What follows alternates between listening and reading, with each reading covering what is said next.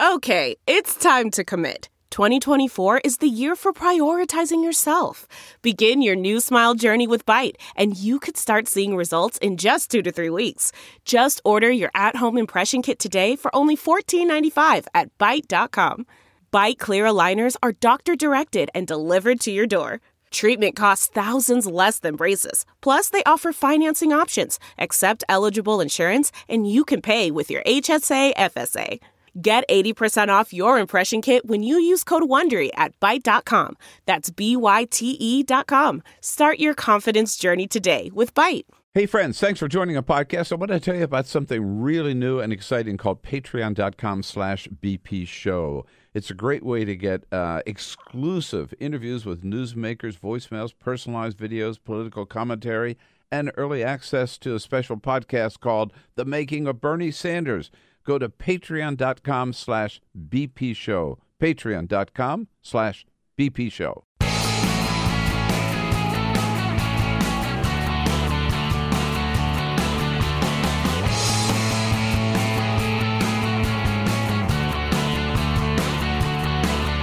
Giving you everything you need to fight the Trump administration.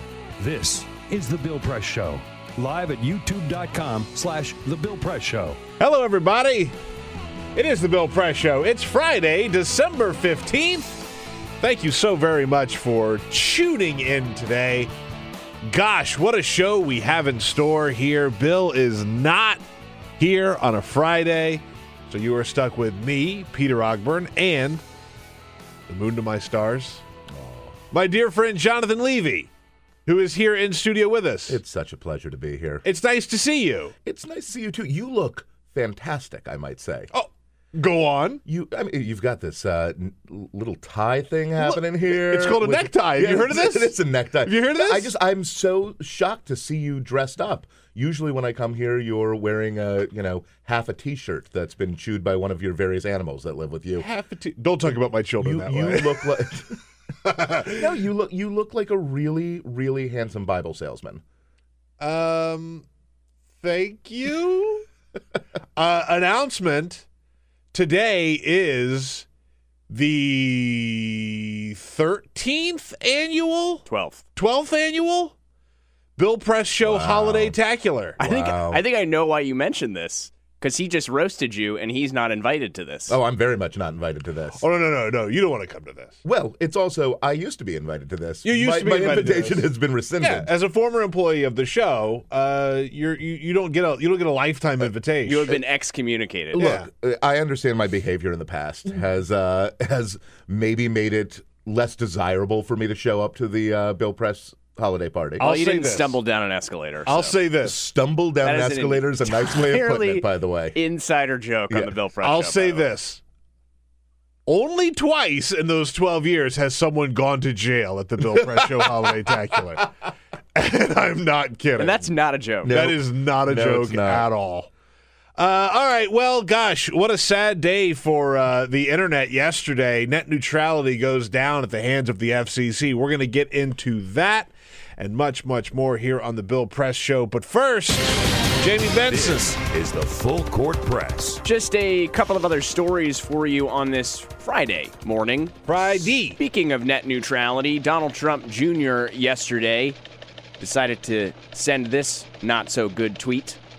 I would pay good money to see all those people complaining about Obama's FCC chairman voting to repeal net neutrality. I don't know if you guys saw this yesterday, but there was a hashtag net neutrality instead of net neutrality that gained a lot of traction.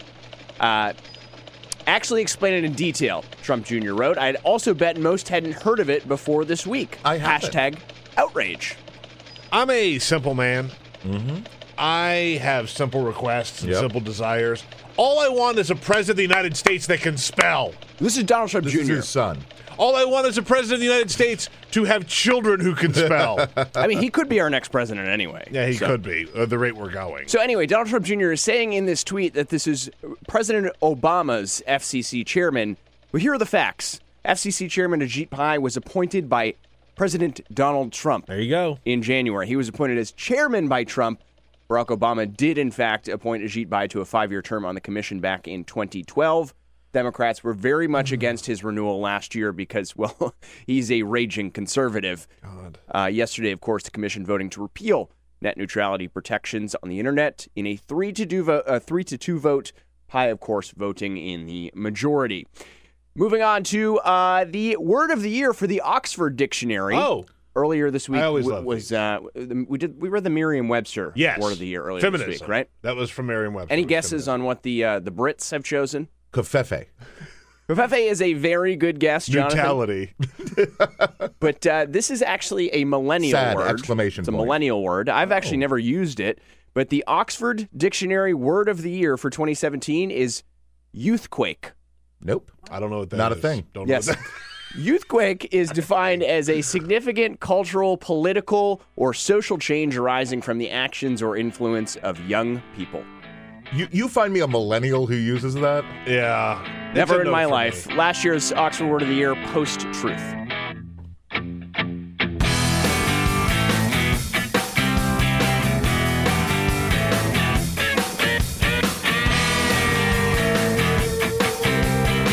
On your radio, on TV, and online. This is The Bill Press Show. Hi, everybody. It is Friday, December 15th. My name is Peter Ogburn. Sitting in for Bill Press today alongside my good friend Jonathan Levy. Hello, Jonathan. Hello, Peter. It's the holiday season. It is. You look very holiday-ish too. That's a very Christmassy green. I have to tell you, You're like a Douglas fir. yesterday, it clicked. Yeah. I got into the holiday spirit. You found it. I found it. Yeah. I'm not a big Christmas guy. I like Christmas. I You've don't. lost a lot of weight. You're not a big guy in Right. any ways you used to be. I don't usually geek out over Christmas the way Right. that a lot of people do. Longtime fans of the show know that Peter and I have a ongoing feud about the best holiday. The best holiday, without a doubt, is Thanksgiving. Thanksgiving. Christmas. It's Thanksgiving. It is Christmas. Look at Okay, this. Look at Jonathan's Listen. face. Listen, that is exclusionary. That is It's very, it's very problematic. anti-progressive. Jonathan, I'm sorry he said that to you. You can't I have celebrate been Christmas. triggered. Hey, snowflake. Do you?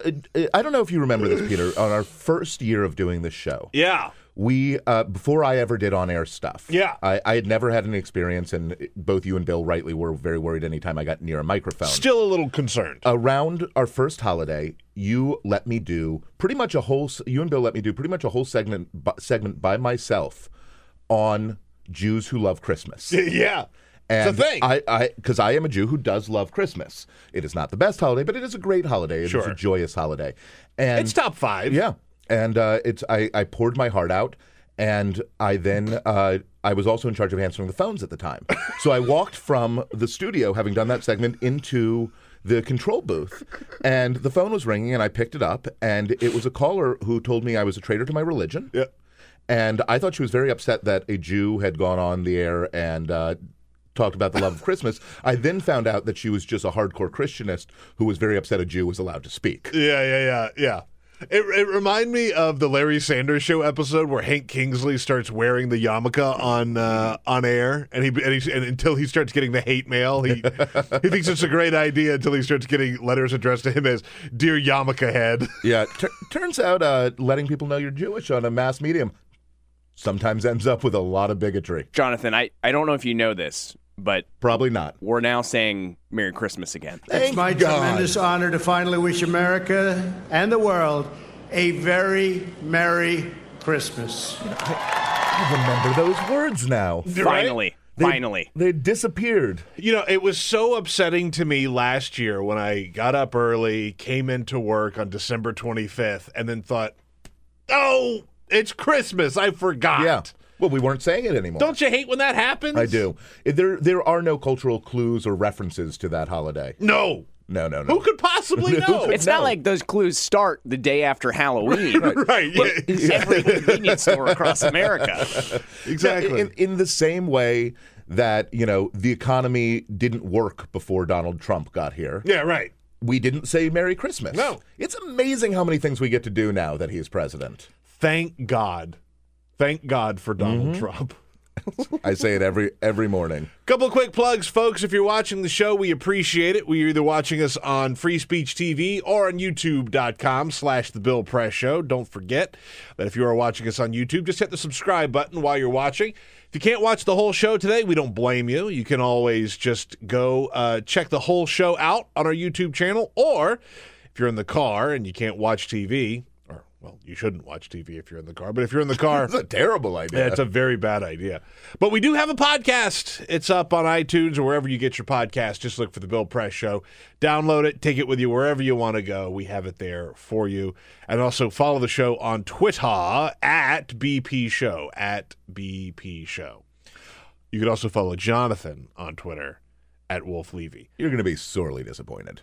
Well, I'm look, a terrible tweeter. I'm completely off of Twitter now. I know you and your shakes have started to go down. The DTs from no DMs have subsided. I gotta say, Is that a stroke reference? I don't miss it. Oh wow, I don't miss it. You don't miss it. I don't miss it. Say it again. It sounds more convincing the more times you repeat it over and over again. I don't miss it. I don't miss it. You sent me a Twitter link this morning to pull audio from. How did you obtain that? Jonathan sent it to him. Jonathan sent it to me. I continue to send him Twitter links. No, so does Jamie. And by the way, I appreciate that because there are plenty of good things that happen on Twitter. Mm-hmm. But I think that the bad has started to outweigh the good. And I have a few friends that will send me really good Twitter links that they think that I should see. I feel good about that. What made you decide to take this abstinence approach? So, first of all, there are still horrible alt-right, racist, anti-Semites who get to have a loud platform. Since I quit Twitter, this whole thing about... I mean, this is still. Wait, you quitting Twitter solved white nationalism? I didn't want to see it anymore. I didn't want to see it anymore. And also, since I quit Twitter, there's this whole mini scandal about Sam Cedar not getting renewed at MSNBC, which they've since reversed course and have re-signed him. But that all came from Mike Cernovich on Twitter finding an old, out of context tweet that he used to try and make it look like Sam Cedar was pro-child rape. Yeah, and.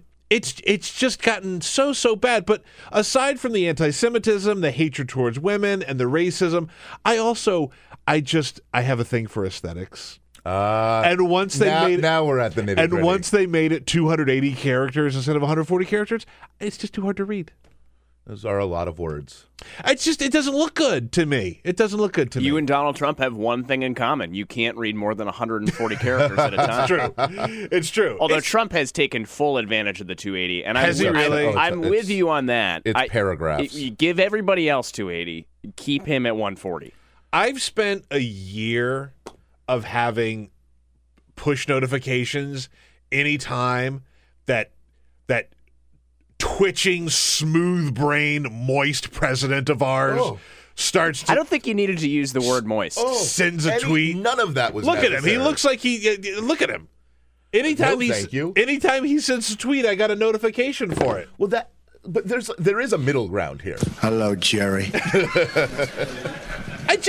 You're right. I mean, I could monitor myself a little bit more on the whole Twitter thing, but it's just... I don't want to. And I'm also kind of not able to. It takes up too much headspace. Okay, look. When you have an addiction, you sometimes got to go cold turkey. Yeah. I get it. Yeah. I get it. I would get bored and just open up Twitter and just start looking. And sometimes I'd see great things there. Oh, I do it sometimes crossing a street when there's a red light.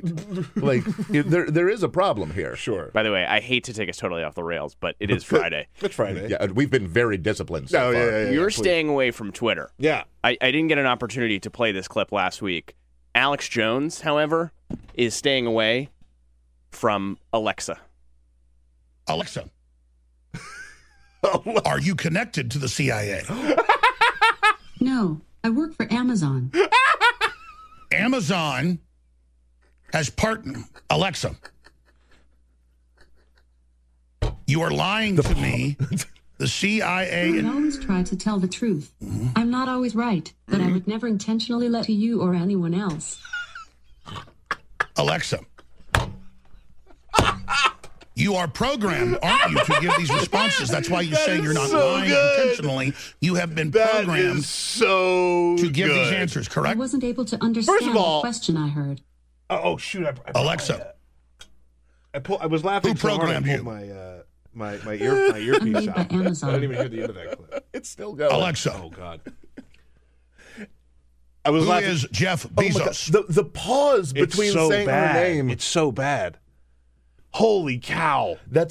And he has so many viewers and listeners. I know. Like the platform that man has, and he's chosen to just yell at a stupid robot.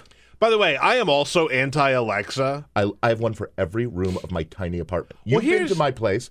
I do not have a lot of space there. And yet, in every single room, I have an Alexa. You know, it's so funny, I think, how we went from, oh my God, the government is spying on us. I never cared. To really? Never cared. I don't want to say that I got bent out of shape over it or anything, but I didn't love it to where we are now putting listening devices in our own homes. Yeah. There is nothing... there's plenty of things I do that are weird and odd, and maybe I don't want my mom to hear about, but like, government can find, some bureaucrat wants to hear me singing to myself or muttering insanity is fine. Alexa. Yeah. What is the name of the chemical compound that we put in the water to turn the frickin' frogs gay? That's a really good Alex Jones impression. Well, that's impressive. It's that and Bernie. I got two impressions. Unfortunately, anyone who is listening to the show right now who has an Alexa device hates us. Their entire house is flickering on and off. Alexa, please reorder some more of my special brain stimulating pills because my brain is starting to hurt. Alexa, subscribe to the Bill Press Show podcast. You're welcome, everyone. That's pretty good, Jonathan. I appreciate it. By the way, the pill that you're referencing is called Alpha Brain. Alpha Brain. Alexa. You know this, that... please order me my Alpha Brain. That most of the supplements he sells are also sold by Gwyneth Paltrow. Yeah, we talked about this. Dippy packages. We talked about this. That's one of my favorite things. And the names of them, it's like... oh, yeah, it's like Featherleaf. Yeah. And like military penis. Like, it's just... Am I allowed to say that on the radio? Well, you just did. Well, there you go. It's the same thing. They're both sawdust, but sold to different groups of unsuspecting goobers. And Gwyneth Paltrow's company is called Goop. Goop. Alexa, what is the difference between my company and Goop? Not much. Alexa, order me either Why Am I So Effing Tired or Brain Force Plus. Brain Force Plus. They're the same thing. Brain Force Plus. My favorite Chuck Norris movie, Brain Force Plus. Oh, that's where his brain punches you. That's it. Yeah. Yeah, very strong brain. Yeah, it's a mighty brain. All right, I want to ask you, Jonathan, about probably the biggest story of the week for sure, the month. Natural transition. Continue. Yeah, right. Well, there's no other way to transition out of it. I don't really know what to tell you, man. But Roy Moore is not going to be the senator from Alabama. I got to tell you, I did not quite realize the tension I had inside of me over this idea.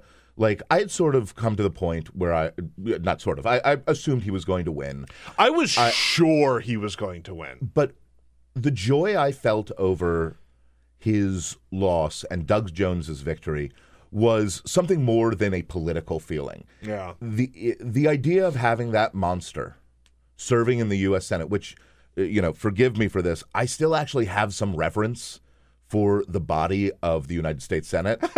I know it's silly, but I actually think it's an institution that has import, that can do good and has a real place in our society.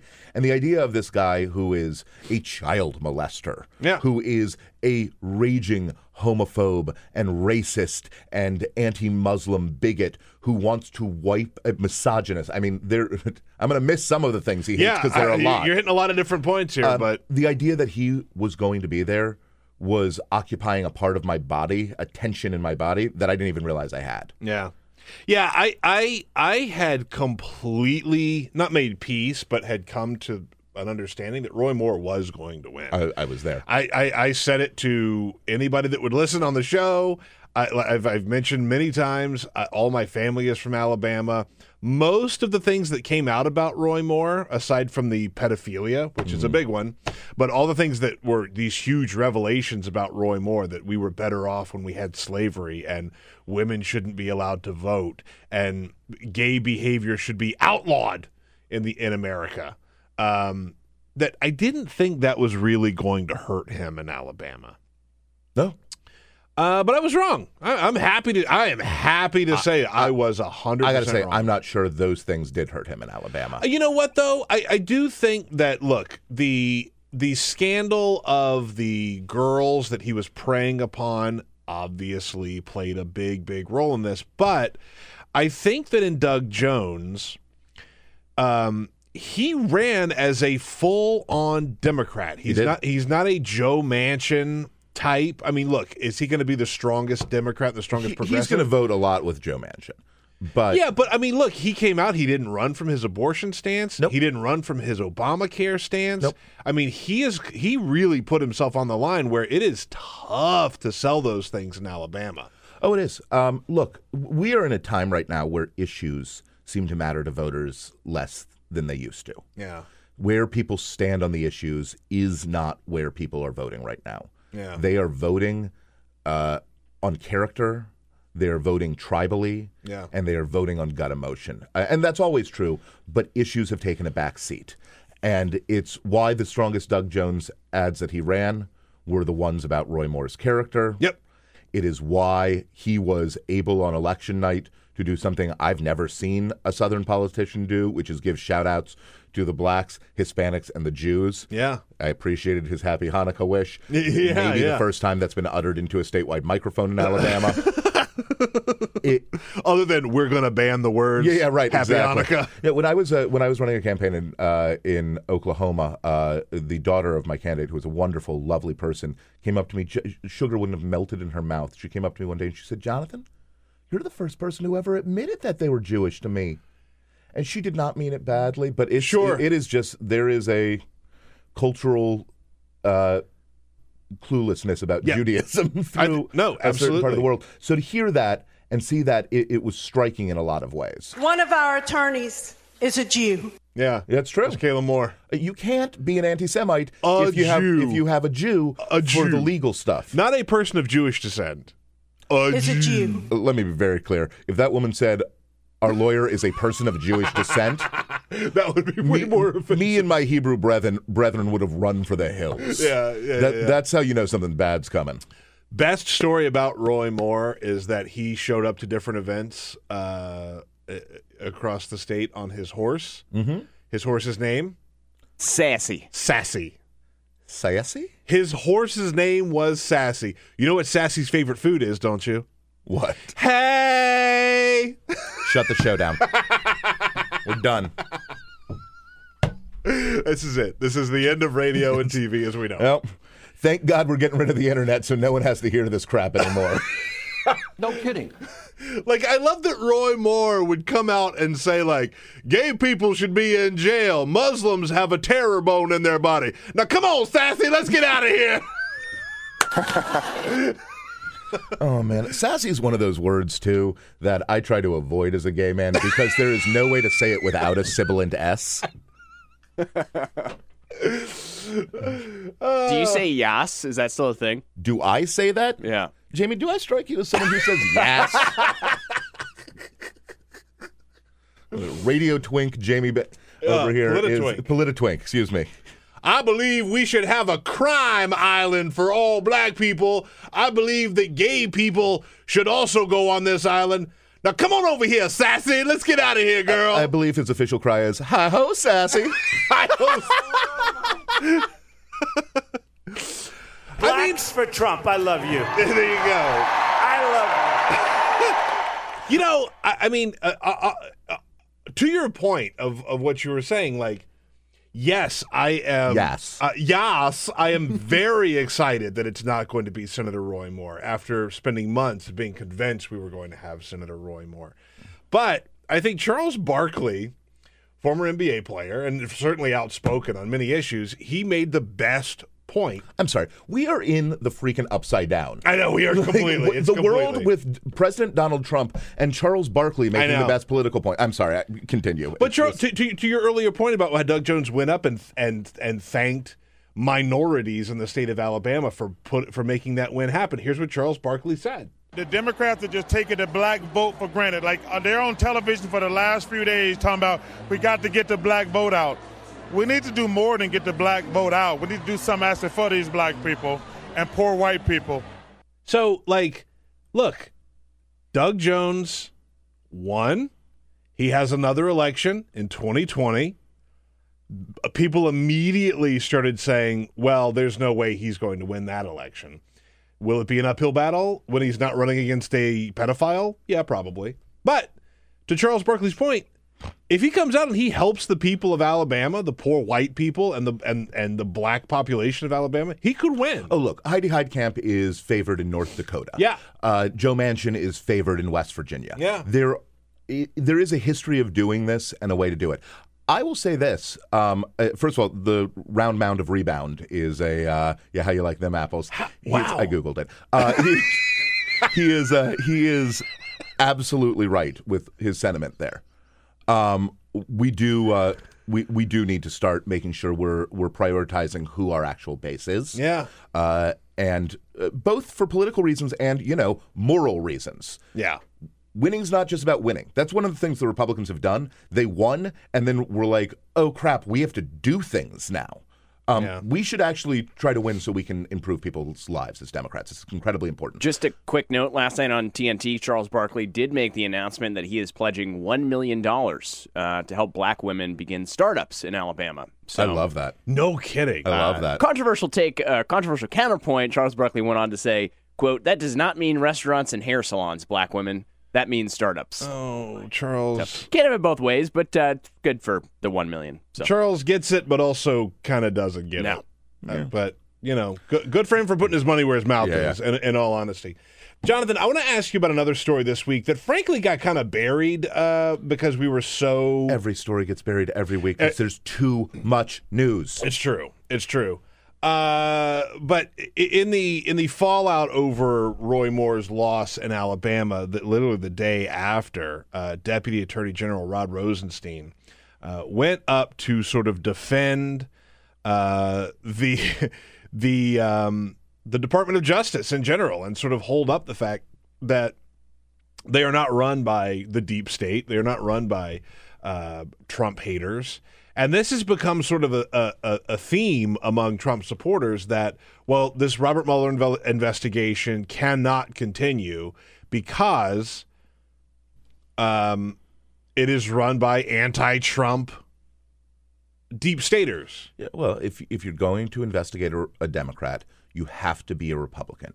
If you are going to investigate a Republican, you have to be a Republican. Those are apparently the rules we're dealing with here. Yeah. You have to be a half-shaven Jim Jordan with his sleeves rolled up without a suit jacket because he doesn't know how to dress himself. No idea who Jim Jordan is. I resent that. He's the congressman from Ohio who hates just about everybody. Huh.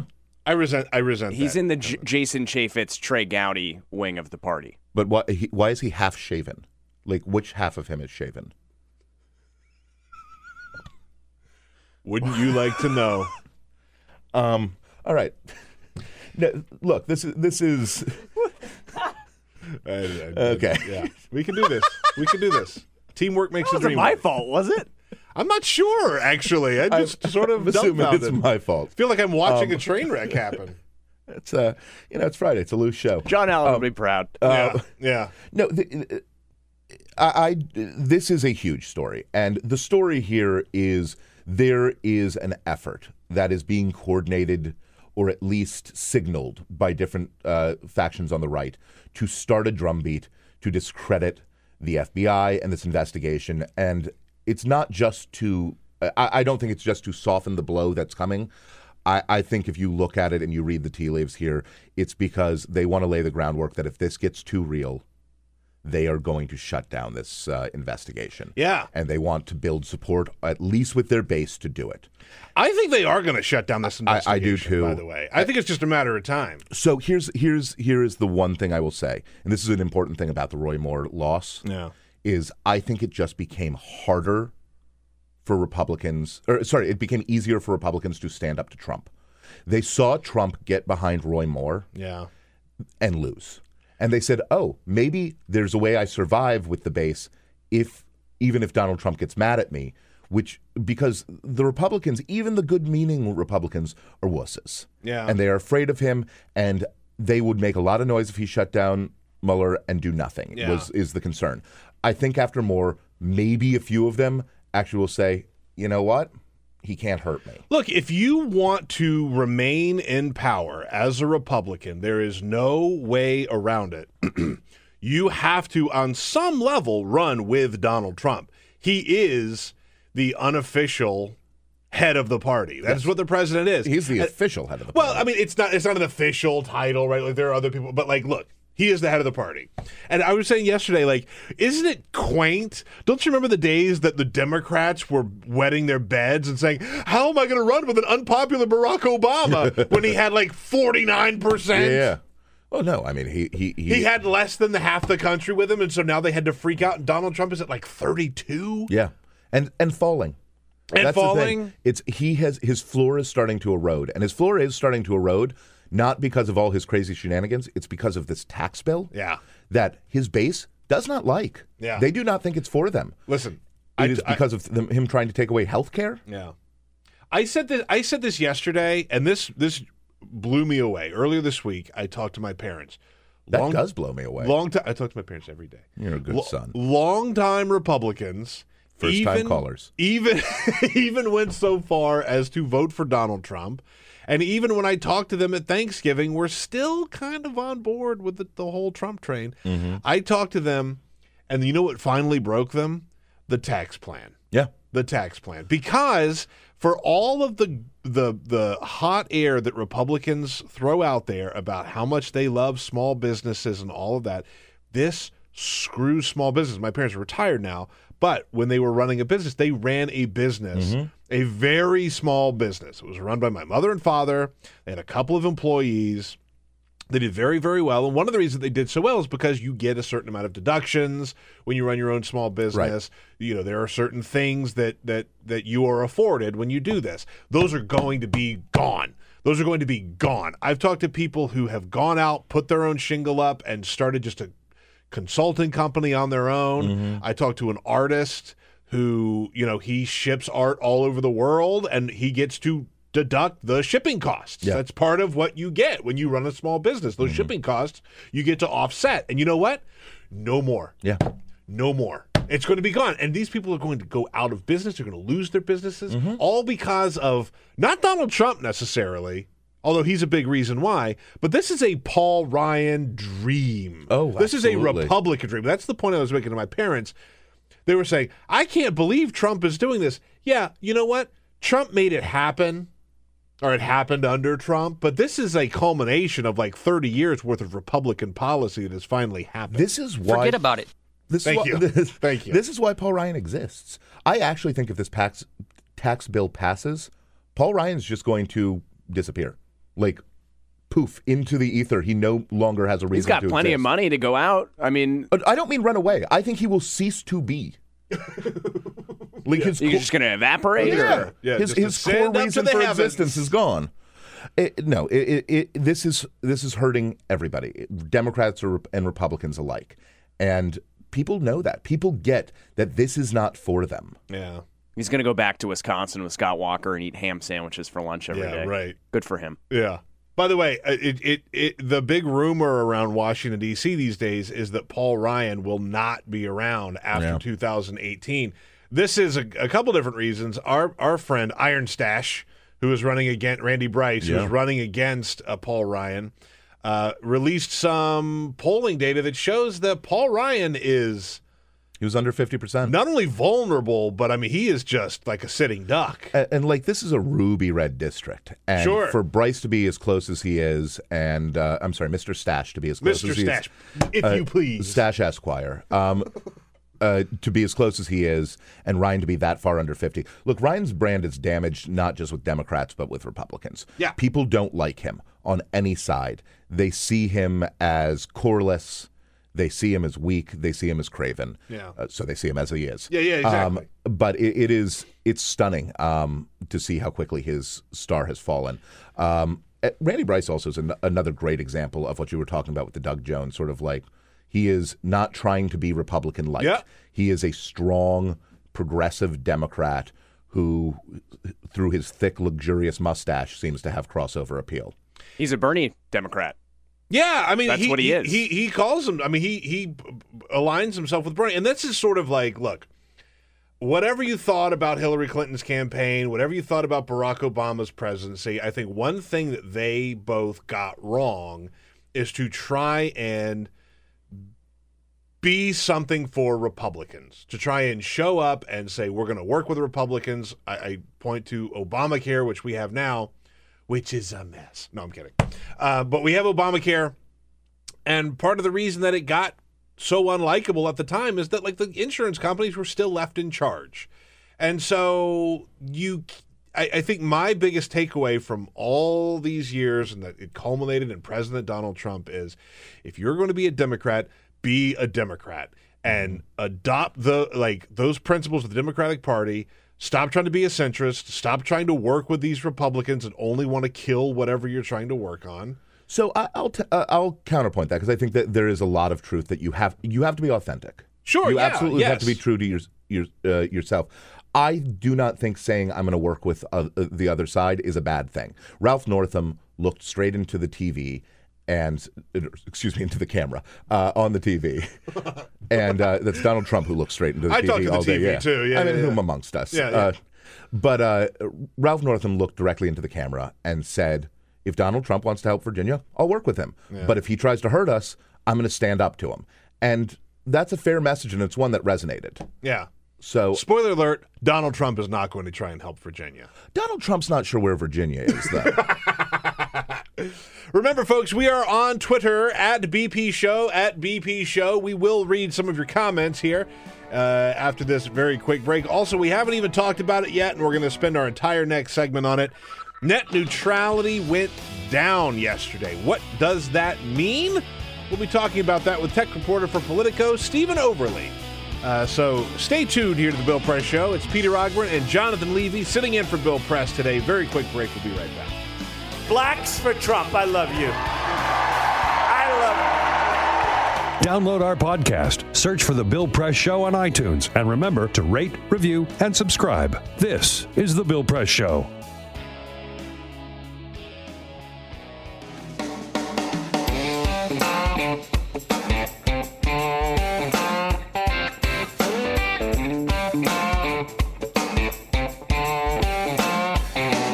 Same great show, new great channel. Stream live video at youtube.com/The Bill Press Show.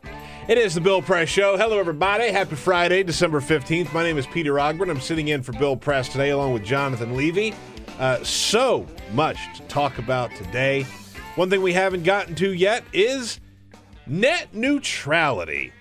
If you have been online at all in the past couple of weeks, you have seen people freaking out about net neutrality.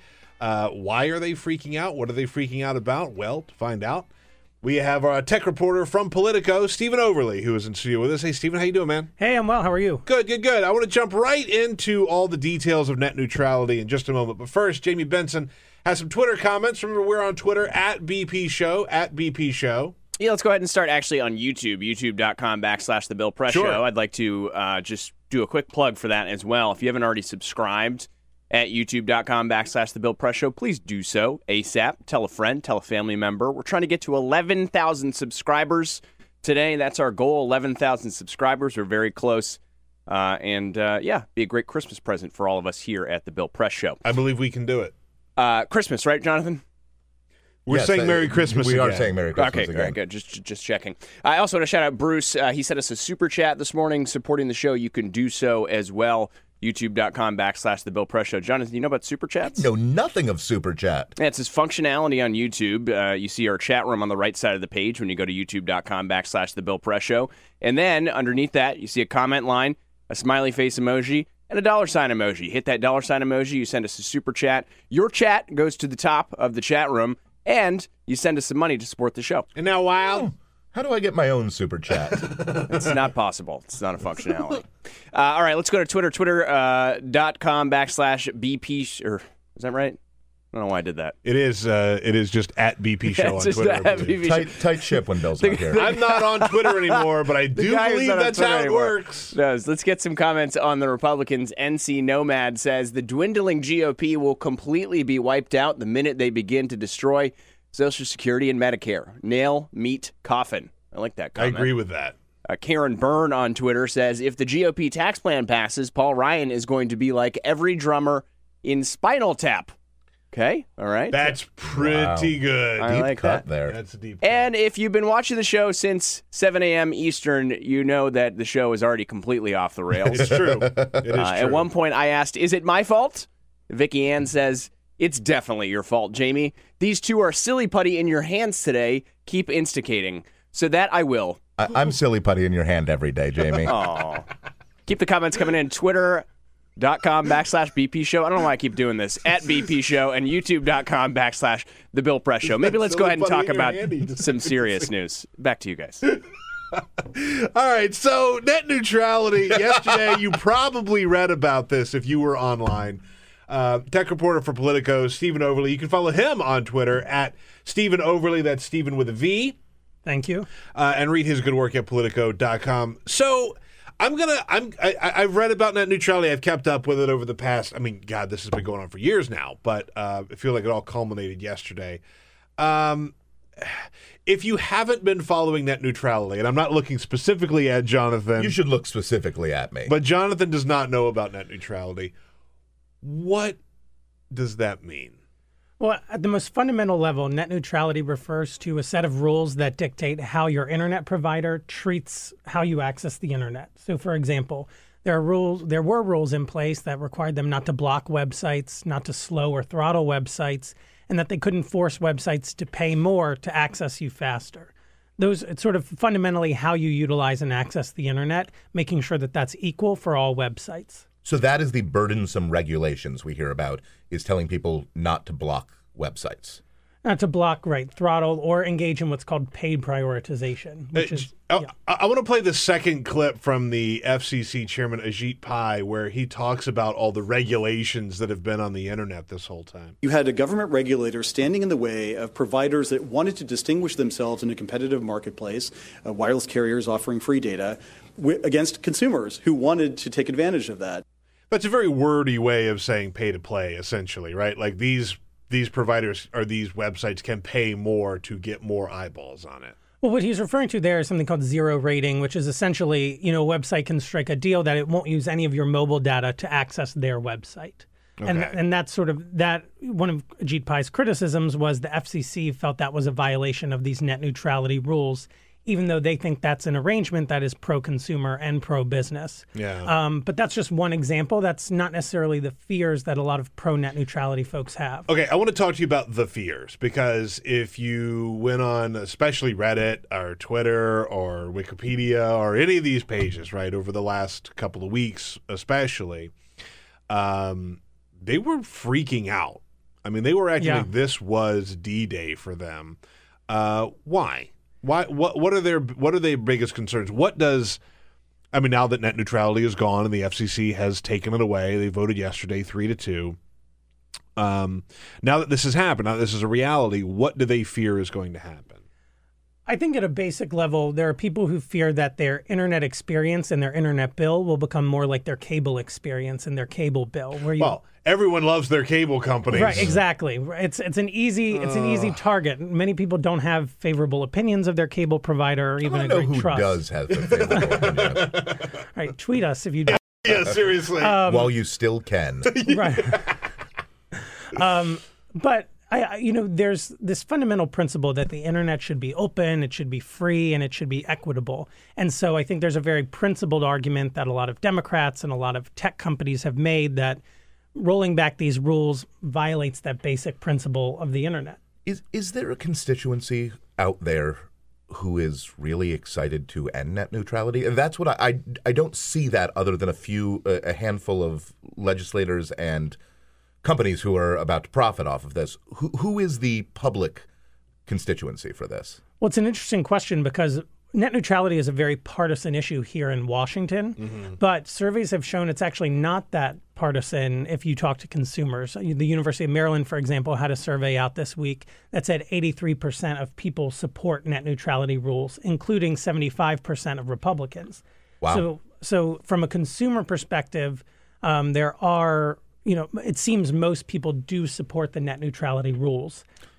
So this is sorry. Go ahead. No. So this seems to be being done entirely for companies that will profit off of it. The internet providers like Comcast, Verizon, AT&T, yes, they've all lobbied very hard. They view the rules as one, sort of stifling their investment in their, in building out their internet infrastructure, and they also say it makes them less competitive against tech companies that they are sort of hamstrung by these onerous rules. So lifting them is certainly a big win for their businesses. And Republicans, who have traditionally been more aligned with telecom companies, have kind of gotten in line behind them and championed their cause. Yeah. I want to play a couple of clips yesterday. Jamie, I'm just going to kind of run through some of these. Yesterday, Sarah Huckabee Sanders talked about the very first clip where she spoke about the rollback. The Trump administration supports the FCC's effort to roll back burdensome regulations. But as we have always done and will continue to do, we certainly support a free and fair internet. And then the I find this to be such a funny line here, her second clip where she talks about how this just continues a theme from the Trump administration where they have unleashed the American economy. Washington scoffed, but the administration acted. In under a year, we have unleashed the American economy, businesses, and job creation. Nancy Pelosi spoke about net neutrality yesterday. This is about democracy on the internet. This is about good jobs for the future, and this should not be done. And there were two dissenting votes yesterday from the FCC, Jessica Rosenworcel and Mignon Clyburn. Both voting to keep net neutrality. Mignon Clyburn, two clips from her. First of all, she starts out by saying she is outraged. I dissent because I am among the millions outraged. Outraged because the FCC pulls its own teeth, abdicating responsibility to protect the nation's broadband consumers. And she goes on. Handing the keys to the internet, one of the most remarkable, empowering, enabling inventions of our lifetime, over to a handful of multi-billion-dollar corporations. So, let me just play devil's avocado here for just a moment, because the cable companies run how they run, right? And poorly. It's poor. It is poor, right?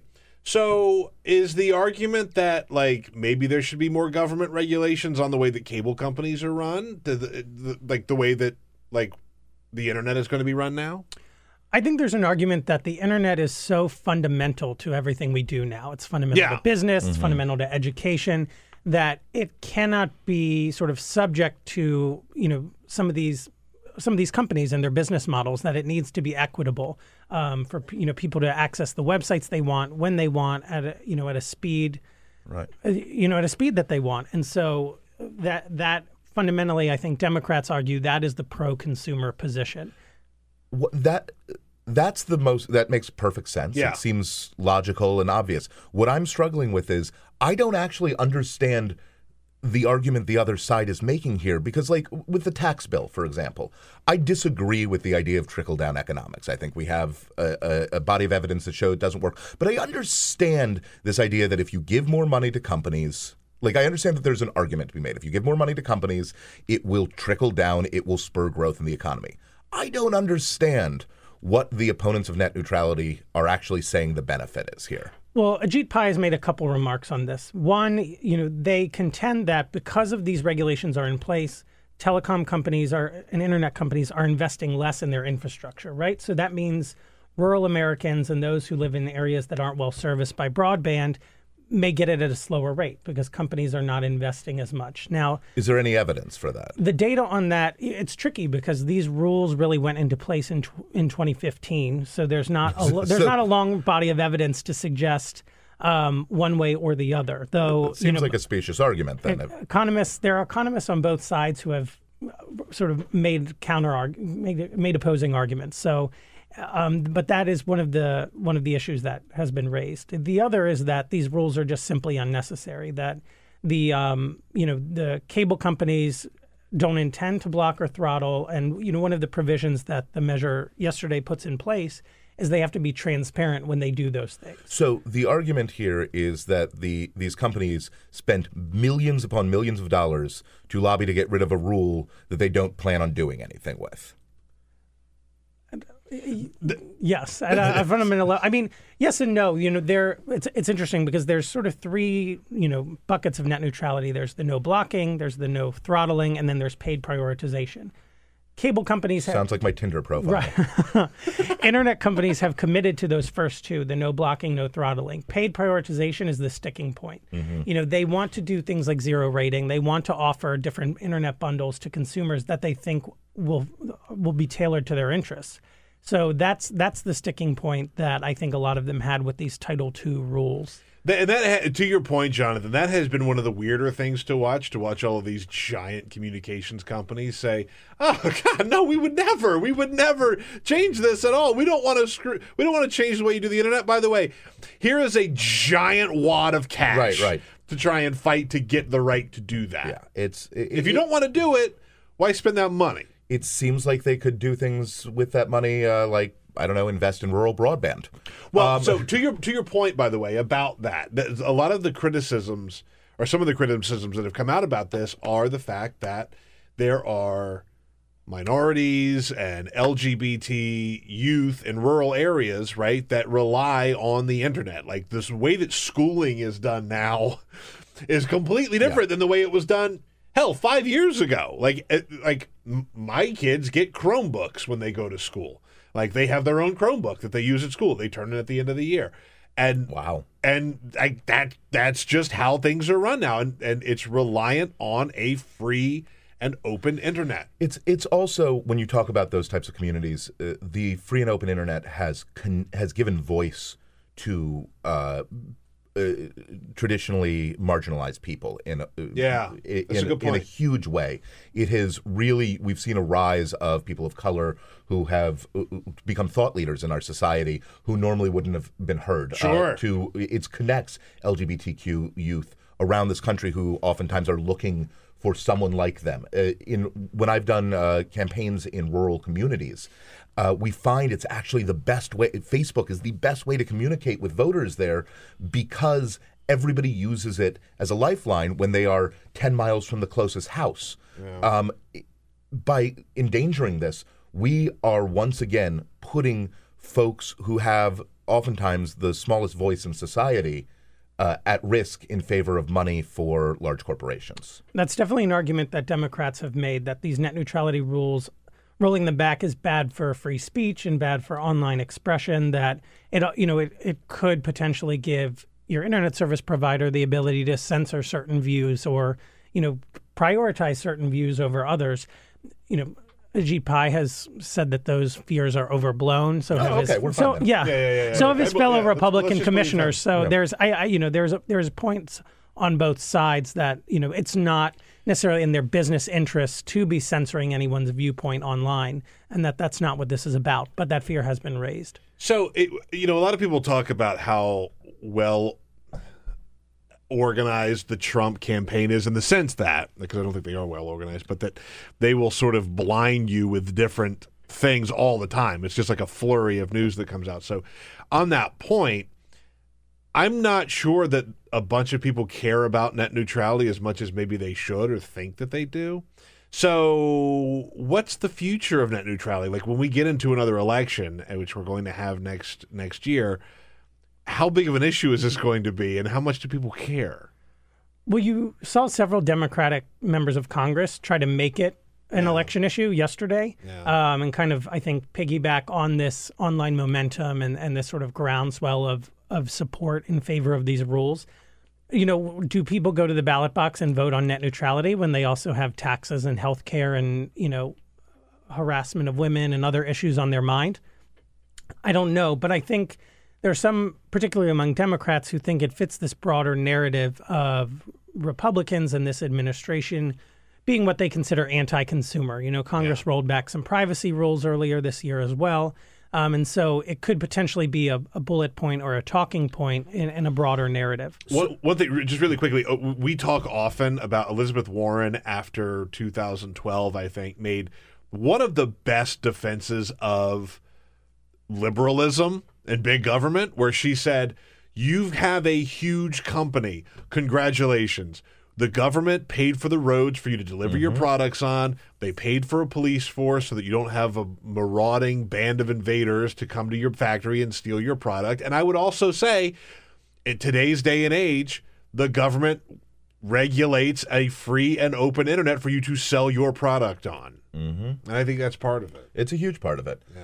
To the electoral side of it, I think, look, this is not going to be the issue that gets people to the polls in 2018 or any other time. First of all, in the coming future, it's going to be Donald Trump. That is who gets people to the polls. But we now have a few different data points we can look at since Trump's election.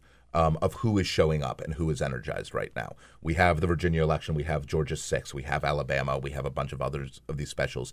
And the trend throughout every single one of them is that it's women and it is people between the ages of 18 and 25 who are surging at levels. And especially people who are 18 to 25, I can see this being a real issue that does continue to motivate them, continue to spur them forward. And I hope it does, because we have to change this. So the next question is, how do we stop this? We got about 30 seconds, by the way. So sure, make that quick. There's two sort of processes in place, one in Congress, but the one that will really have legs is in court. And you see state attorneys general and you see advocacy groups planning a legal battle over this. So net neutrality heads to court. Awesome. Stephen Overly, he's a tech reporter for Politico. Go follow him on Twitter at Stephen Overly. That's Stephen with a V. And we'll continue to see what happens. I mean, this is a done deal for now, so stay tuned to net neutrality and see how that progresses. It's the Bill Press Show. Peter Ogburn and Jonathan Levy sitting in for Bill Press. A very, very quick break. We'll be back with Hour 2. This is the Bill Press Show. Hey, everybody, this is Bill Press. Thanks for listening to the Bill Press and Friends podcast. And now, do yourself a favor. If you haven't already done so, subscribe to the show on iTunes. Here's what you do. Just search for the Bill Press Show. Then you can take us with you and listen in anywhere you go. And you'll get new shows from us as soon as they're posted. And one more thing. If you really enjoy Bill Press and Friends, please help us grow by telling a friend, writing a review, and giving us a rating on iTunes. It's so great to have you on board. Many thanks.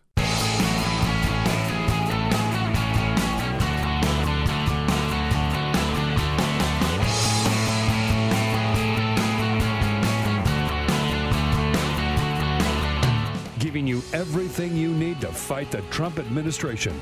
This is The Bill Press Show. Live at youtube.com/The Bill Press Show.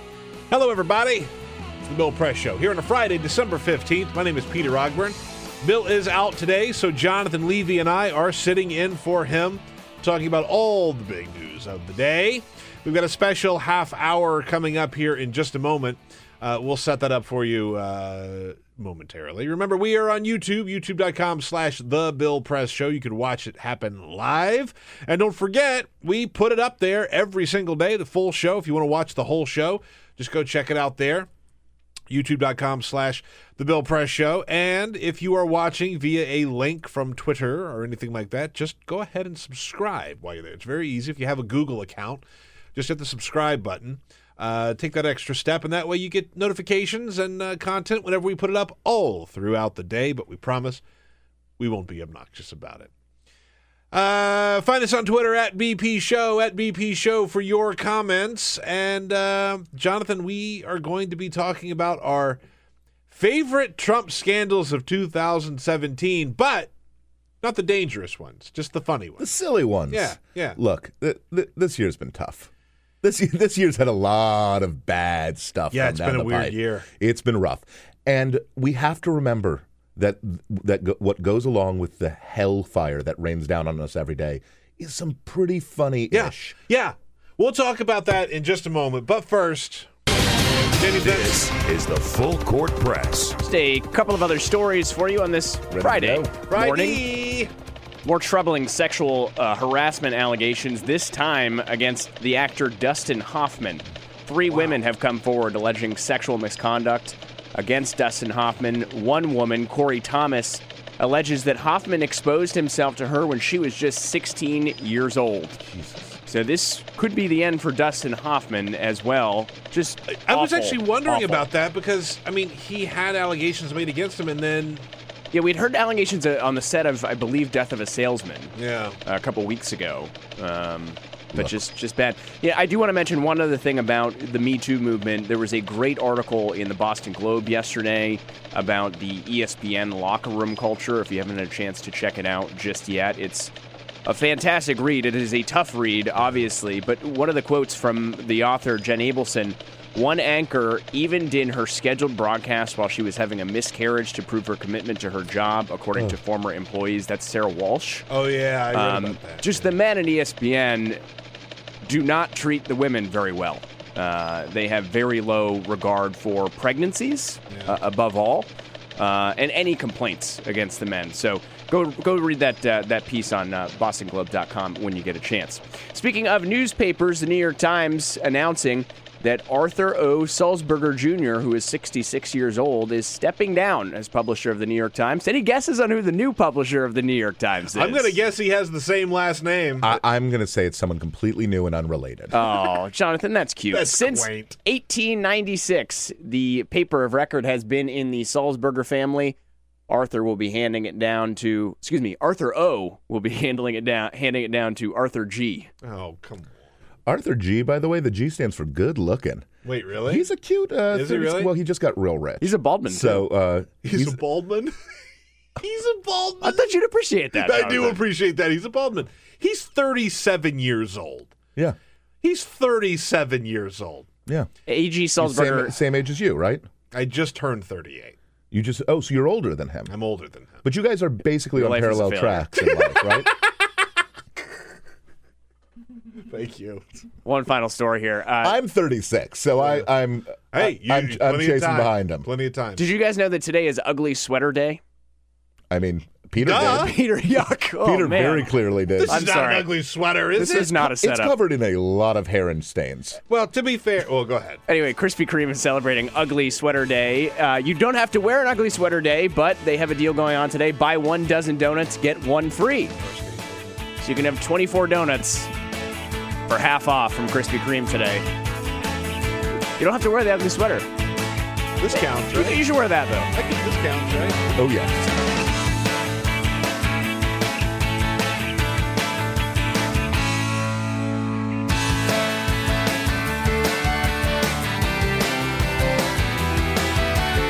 On your radio, on TV, and online. This is The Bill Press Show. Yes, it is the Bill Press Show. Hi, my name is Peter Ogburn. I'm sitting in for Bill Press today, along with Jonathan Levy, dear friend, founding producer of the show, now a big brain on all things politics, and an observer of the news. That's actually what my business card says. Big brain and observer. Yeah, that's a lot of room on your business card to have all that stuff on there. Well, I don't have a phone or a fax, so... Well, we are live here on a Friday, and gosh, it's been a hell of a year, Jonathan. I mean, let's be clear. This past year has had more horrifying news in it than the last 5. Jamie, what do I say nearly every single day on air? We are living in hell. We are living in hell. We are living in hell. There's no other way to put it. For a while, I tried to get him off that because he'd been in the hospital. I thought he was just, dealing with some post-depression thing or whatever. It was like a repetitive tick from his stroke. But then I paid more attention to the news than I ever had before. Wouldn't you think it? I'm a producer. I should probably start paying attention to the news. And I think he's right. Yeah, we do live in hell. No, we live in hell. I tell people all the time, I spent part of 2017 in a coma, and I got to tell you, comas are underrated. I didn't have to watch any news cycles. It was great. I woke up and I didn't have to watch any news. Comas are underrated. Look, I mean, not bad. Not bad. So in this half hour of the show, what we want to do is we want to talk about, look, we do live in hell, and that is still true, but we want to talk about some of the scandals from the Trump administration and from President Donald John Trump about these scandals that aren't necessarily super harmful. They just show that, like, sometimes the stupidity of Donald Trump, it's okay to laugh at. Yeah. You have to. You have to. If you do not laugh, you will die. Like, look, when we first started the show and George W. Bush was president, there was a thing known as simpler times. Oh, much simpler times. There were things known as Bushisms. Just he would constantly screw up and mispronounce things, and we could have a good chuckle at how stupid this man that led us into a senseless war was. And so Donald Trump sort of has those same qualities. And I will also say my ulterior motive for this, too, is I have a fetish for end-of-the-year lists. Same. And Same. I just love the chance to be able to participate in one. And what better than we all know the horrors that have befallen us. We have a, Manchurian candidate, man-child, as the president with access to nuclear weapons who might press a button at any moment because he's been called fat. Yeah. That's the hell we live with. So why not have a little fun? Let's have a little fun with it. During the explosions. So what we're going to do now... By the way, I mentioned this on air before, but a couple of weeks ago now, I was talking to my children because they were watching the North Korea thing, and they were saying, are you actually worried that we're going to go to some sort of nuclear war with North Korea? And I sat down and I go, look at the history of Donald Trump. He wanted to become famous. He got very, very famous in New York. He wanted to become wealthy. He became very, very wealthy. He wanted a, trophy wife, and he married... He's had a few of them. Multiple models, and nothing has ever made him happy. And you know what's actually going to make him happy? The sweet, sweet release of Total Annihilation. And my wife was like, okay, no more talking to the kids. Yeah, please don't talk to the children anymore about politics. We're done. Peter was sent out for a pack of cigarettes and never came back. Never came home. So we put together our top 10 list. I have a top 10 list. Jonathan has a top 10 list. I imagine some of these will overlap, but... I've been crowdsourcing mine, to be fair. Smart. I did it. Smart. I did it on Facebook. I did it just shouting it down people on the street. We're also looking for your input at BP Show. At BP Show, we've asked you what your favorite sort of not necessarily super harmful scandals from the Trump administration have been. So let's just go right through these. Let's each start with our 10, and then we'll build our way up to number 1. So I'll let you go first. All right. So my number 10 is early on in the Trump presidency when he is at the NATO summit. There was a photograph that was a group photo that was going to be taken, and our dear leader decided to elbow the prime minister of Montenegro out of the way so he could get in front of the picture. That's right. Because, he was so excited. If you remember, he was so excited to be with these world leaders. He was just a grinning idiot. Yeah.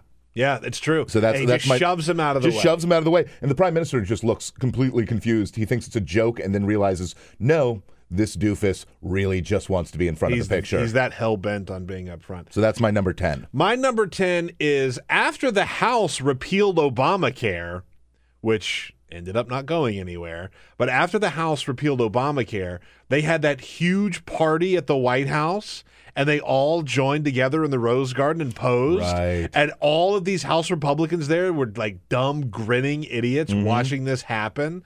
And Donald Trump led the charge, of course. Well, and then, if you're going to have a group of dumb idiots. And then nothing happened. And then nothing happened with Obamacare. Not to say that nothing will still happen, but nothing happened. He brought a keg of beer to this thing. Yeah, I didn't realize, but this was also the day that this clip happened, which is one of my favorite clips. How am I doing? Am I doing okay? I'm president. Hey, I'm president. Oh my God! Can you believe it? Right? Can you? No, we cannot believe it. No, sir. Still a year later, we cannot effing believe it. I think it was actually 3 days after he had this kegger at the White House. He called the bill mean. That's right. By the way, and he kept calling it a bill. That's not how things work. No.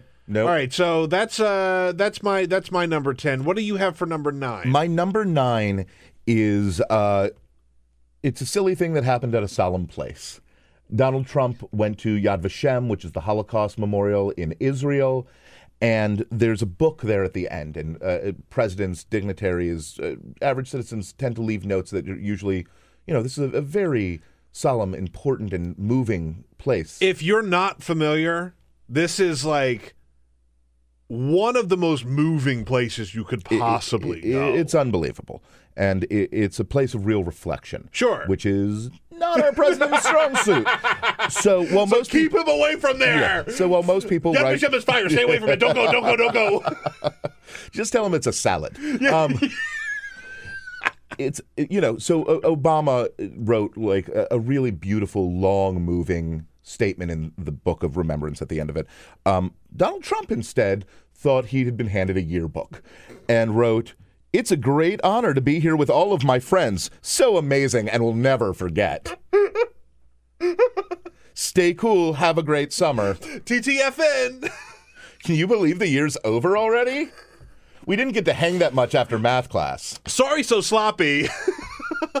Sorry, so sloppy? You never got the sorry, so sloppy? No. I mean, in certain the weird little Don't S? do it, Jonathan. The weird little Don't S? do it. Oh, man, this is going to get weird, isn't it? The weird little S that people draw, like the varsity S, and it just says, sorry, so sloppy, after you sign a yearbook? No. What's the thing? None of us. Really? Cyprian? No. Well, as usual, it's me against everyone. No, it was an offhand joke. But my point is, my point is, great defense. It was an offhand joke. But I just threw it out there. We didn't have to. Surely people have heard of this. This is not like I didn't make this up. To all of our listeners, I'd just like to say, sorry, so sloppy. Yeah, right. 37 or 67. Oh, come on now. That's a good one though. It also just shows how. I mean, look, it's not harmful. It's just he's an idiot. Yes, he's an idiot. My number 9 is so the NFL taking a knee. I think actually is kind of harmful. The fight that Donald Trump has waged against the players and very racist. Soup's racist. But out of all of that, my favorite sports fight that Donald Trump got into this year was with Steph Curry. After Steph Curry said, look, after the Golden State Warriors won the championship in the NBA, typically they go to the White House. Typically, teams who win the championship in their respective leagues go to the White House. And Steph Curry said, I'm not sure that we're going to do that. So then Fox News ran a story on it. 20 minutes later, Donald Trump goes on Twitter and says, they're uninvited. Yeah. They're uninvited. You can't break up with me. I'm breaking up with you. Exactly. Yeah, you can't fire me. I quit. Yeah. And LeBron James went on Twitter and called the president of the United States a bum over that whole thing. Oh, man, I totally forgot about that. Honestly, one of the greatest tweets of the year. Oh, yeah. King James went in. Yeah. He called him a bum. It's so good. Tell me where the lie is. No lies at all. But I think it's fantastic. Jonathan, you watch basketball, right? Sport ball? You hear this? It's the one with the round bouncer, right? Yeah. The round bouncer. One of my favorite. It's the color of your beard. One of my favorite 30 Rock jokes is Tina Fey trying to be cool, talking to a guy she likes with holding a basketball, and she calls it the old orange pumpkin. The old leather pumpkin. The old leather pumpkin. What is your number 8? My number 8. So this isn't a Donald Trump silly story. It's the two most important Trump ladies in his life story. It's a combined between his lovely wife Melania and his even lovelier daughter Ivanka. Aren't they lovely? It's their holiday decoration choices. It's Ivanka's garbage clam and Melania's sticks of death. Garbage clam. I wish I could take credit for that. That it's from a Guardian headline. It refers to it as a festive garbage clam. This is when Ivanka's company tweeted out a simple centerpiece idea for the best holiday, Thanksgiving, which was a giant bleached clamshell filled with trash. Oh my God! And happy holidays. And I pair that with Melania, who decorated for a lesser holiday known as Christmas by putting giant white sticks through a hallway, backlighting them, and inviting us all into the seventh circle Making of hell. It look like a scene from The Shining. Yes. It looked horrifying. It looked like, you were on your way to some center in The Handmaid's Tale, which not inaccurate. Look, I spent one Christmas on LSD. And sounds right. When I did, I had visions not unlike what Melania Trump. It was a bad trip. Yeah, LSD doesn't sound fun. Visions man. of chestnuts. It was not fun. It's no fun. Don't do LSD on Christmas, or you might end up having a Trump White House decoration. Sugar plums and chestnuts. That's all you saw, right? That's it. Yeah. Yeah, that's it. That's all I saw. Well, on that note, by the way, while we're on number 8, I also have an Ivanka Trump story. This was Kellyanne Conway hawking Ivanka Trump's brand from the White House, which got her in some actual trouble. Here's a clip from that whole scandal. This is it's a wonderful line. I own some of it. I'm going to give a free commercial here. Go buy it today, everybody. You can find it online. There she is at the White House giving an interview to, where else? Fox and Friends. Which also happens to be the number one, I hate to say this, but the number one watched cable news network. So she reached the largest audience possible. Yeah. Which is, it turns out, not entirely legal. Yeah. Who and knew? She was immediately taken and given a 1-hour course on what you can and can't do for the White House, and then problem solved, I guess. I mean, who runs that course in the Trump White House, do you think? I would love to know. Is it Sebastian Gorka? That was Omarosa's one duty before she was fired. Number 7 on your list, sir? So number 7 on my list is Covfefe. Oh! Which... I don't have Covfefe on my list. I feel like I really screwed up here. I hated Covfefe. I hated what it became. I hated what it became, too. But if you remember what it actually was, the president was tweeting at midnight. It was 12:06 in the morning, which is crazy. Yeah. And he tweeted out, despite the constant negative press, Covfefe. And that was it. End of tweet. And, there is a world with all this reporting we've gotten since where you can imagine that he was starting to write something angrily while watching a replay of, I guess at the time, probably the O'Reilly Factor. Probably, yeah. And choked on his 12th Diet Coke of the day. I was going to say, he took his last sip of the 12th Diet Coke. Yeah. He was shoving his 8th Big Mac down his gullet using the remains of the fish fillet. By the way, you know what? That story that we've talked about so often, he eats 2 Big Macs and 2 Filet-O-Fish with a chocolate malted from McDonald's. However... Where do you get a chocolate malted? By the way, I looked this up. McDonald's doesn't sell chocolate malted. No, of course it doesn't. It's not the 1950s. Yeah, right. This isn't a sody shop. I mean, maybe they make one for him. But also, what's even grosser about that, and he is apparently a paleo warrior, and he takes the buns off of his sandwiches. Well, health first. So he eats... Well, what about the fried chicken at KFC? That doesn't make any sense. Yeah, look, nothing makes sense about this. Yes, but Jamie. There are holes in his logic. There are holes in his brain. You finally figured out how to bring him down. Yeah, there are holes in his brain. And so in his mind, it doesn't have a bun, therefore it's still paleo. Can we talk about the NBC News reporter who, when Trump went to the Capitol, this was a couple of months ago, she overheard a Secret Service officer talking to a Capitol Police officer about Trump's eating habits. Oh, God. And that his lunch that day had been white rice, just plain white rice, normal, finished off with cherry pie. Oh. Like, my kids wouldn't eat that. How does anyone just eat... I mean, cherry pie, whatever. How does anyone just eat... Bring me a bowl of rice. Plain white rice. What a bowl of rice. Was it buttered rice? No, I bet it was just plain white rice. Maybe a little bit of salt. I bet there was butter on it. Think there was soy sauce? I bet there... Oh, no.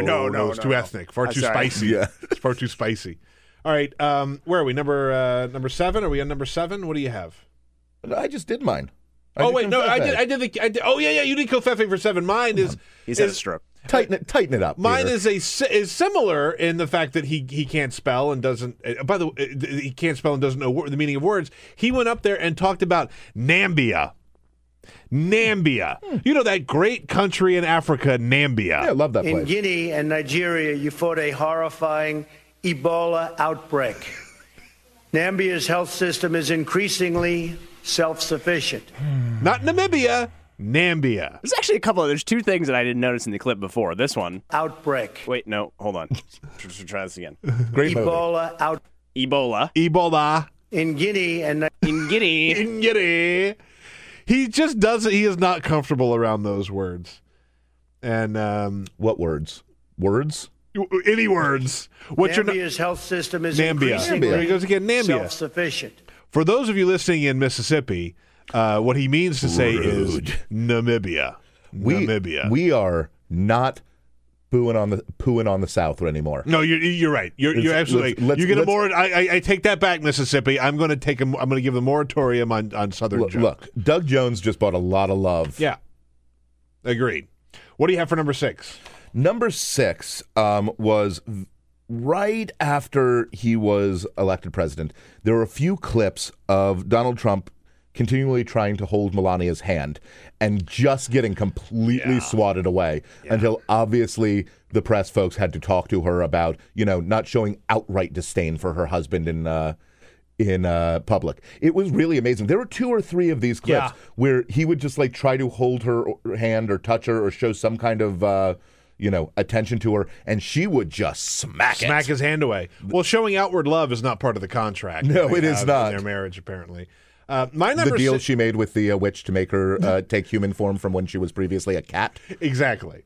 My number 6 started in 2016 but carried over into 2017. You might remember when Mike Piss went to go see Hamilton, the crowd booed. So Donald Trump then took to Twitter to pick a fight with a musical, a Broadway musical. They didn't just boo him. The people, the actors in Hamilton read a statement. Yes. To Mike Pence. It was very respectful in saying, please, you've run on some divisive stuff. We're asking you to come together. Yeah. It was not anything... Yeah. He took to Twitter to say the theater must always be a safe and special place. The theater must always be a safe and special place. That alone is hilarious. The cast of Hamilton was very rude last night to a very good man, Mike Piss. Apologize. Apologize. Who? To who? And theater. Who would he like? I would like this particular fictional character. He wants Lin-Manuel Miranda to write a rap battle where they apologize to Mike Pence. Yeah. Let me tell you, as a failed actor, the theater is neither a special or a safe place. Right. Yeah. Exactly. All right. We're down to the top 5. We don't have a ton of time left, Jonathan. So what do you have for number 5? So I'm going to stick with Mike Pence here. Remember, he a few months back during this whole NFL kneeling controversy staged an elaborate walkout, and you could tell that this was something Mike Pence was very proud of. That he was going to be the guy to get all the credit for standing up and for the anthem and for America. He and Mother. He and Mother went to the game and turned right around. Yes. Donald Trump, of course, could not let him have that that spotlight for a second, and within. What was it, an hour or so? At the most, tweeted out, this was my idea. Yeah. I told him to do it, guys. I did it. Give me the credit. This is a pre-planned joke that I came up with. Love me. By the way, San Francisco 49ers player Eric Reed, who, along with Colin Kaepernick, was one of the first NFL players to kneel, dating back, a season or two ago at this point? Yeah. Eric Reed, still very outspoken on the anthem protests, going out after this saying, this was clearly a PR stunt. Does anybody know the last time he's been to a football game? Okay, with that being said, he tweeted out a 3-year-old photo of him at a Colts game. So it's true. With the information that I have, last time he's been to a Colts game was 3 years ago. He tweeted out. So this looks like a PR stunt to me. Of course it was a PR stunt. Yeah, he tweeted out an old photo. His boss said it was a PR stunt. Yeah. My number 5 is just a general statement that we have a president of the United States that cannot spell words. He has gone on Twitter multiple times and misspelled things. He doesn't know how to spell the word heal. When he's trying to spell H-E-A-L, the country must heal, he spells it H-E-E-L. He just constantly misspells things. Diversity and diversity. There you go. I will sound it out. I will say, Peter, you've spent many years reading things I write. I share a similar affliction that the president has. To be fair, you've gotten better. Well, spell checks have gotten better. Hooked on phonics worked for Jonathan. You've done the George W. Bush rehabilitation program when it comes to spelling. Yeah. You can now say big words. Yeah. Number 4, Jonathan, what do you have? It was, again, early on when it was his first public meeting with Angela Merkel in the White House, where they sat for a photo op and she asked to shake his hand, and he, instead of shaking her hand, looked off in multiple different directions and seemed befuddled by the situation. Oh, God. And then, of course, later has complained late into the night that he and Merkel are great friends, and that wasn't real. What you saw, who are you going to believe? Me or your lying eyes? Yeah, exactly. My number 4 is also just a brief period in the Trump administration where we were blessed. We were given the gift of the mooch. Oh. Anthony Scaramucci. Pour a little out. Who came in and stabbed Reince Priebus in the back, got him out of the White House, and ascended to White House press secretary for a period of what? A week and a half? 10 days. The mooch. And Reince is a paranoid schizophrenic, paranoiac. And what he's going to do is, maybe Bill Shine's coming. Let me leak the thing and see if I can block these people the way I block Scaramucci for 6 months. Wow, neither person on that phone call has a job anymore. Yeah, good point. 'Cause that was with Ryan Lizzo. Yeah, it was Ryan Lizzo. This was the better clip, though. I'm not Steve Bannon. No. I'm not trying to suck my own. I'm not trying to build my own brand off strength of the president. Wow, Steve Bannon really is talented. Steve Bannon, also without a job now. Number 3 on your list, Jonathan. Inauguration crowd size.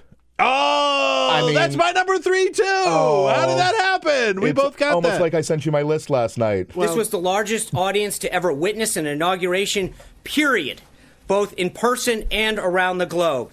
Yeah, this is also my clip. Yeah, it's such a petty lie. It's the pettiest of lies, and it really set the tone for the entire presidency. Yeah. And the level of pettiness of it. I also loved when Trump, defending this on, I think it was ABC, showed a photograph, because he has lots of pictures of the inauguration. More pictures, the better. And referred to it as a sea of love. A sea of love. By the way, the next day, Spicer. I believe that we have to be honest with the American people. I think sometimes we can disagree with the facts. Yeah. Disagree with the facts. That's what started it, by the way. Yeah, and this is also what led us to Kellyanne Conway's famous alternative fact statement. Alternative facts. This was just an alternative fact. Number 2 on your list. We both have crowd size at number 3. Number 2 on your list. That was number 2 on my list. Sorry. Oh, okay. I think we've jumped ahead here. All right. Well, my number 2 is when they had the G7 in Sicily. All of the world leaders took a brief stroll, took like 10 minutes to go down the road for a photo op, and Donald Trump didn't go with them. In fact, he was late and made everybody wait for him because he had to wait for a golf cart. Unbelievable. He had to wait for a golf cart because he wouldn't walk the 10 minutes to go and pose for a photo with the other world leaders. That's just perfect. So my number 2, you were right. I got a little off in my counting here. Right. It's writing, reading, arithmetic. It's all difficult for me. Mine is also vehicularly related. It was Trump fired Reince Priebus from Air Force One. Yeah, and Reince was in an SUV, having just got off Air Force One, and had to sit there while the press was around and sort of learn about this while he was in a car on a tarmac.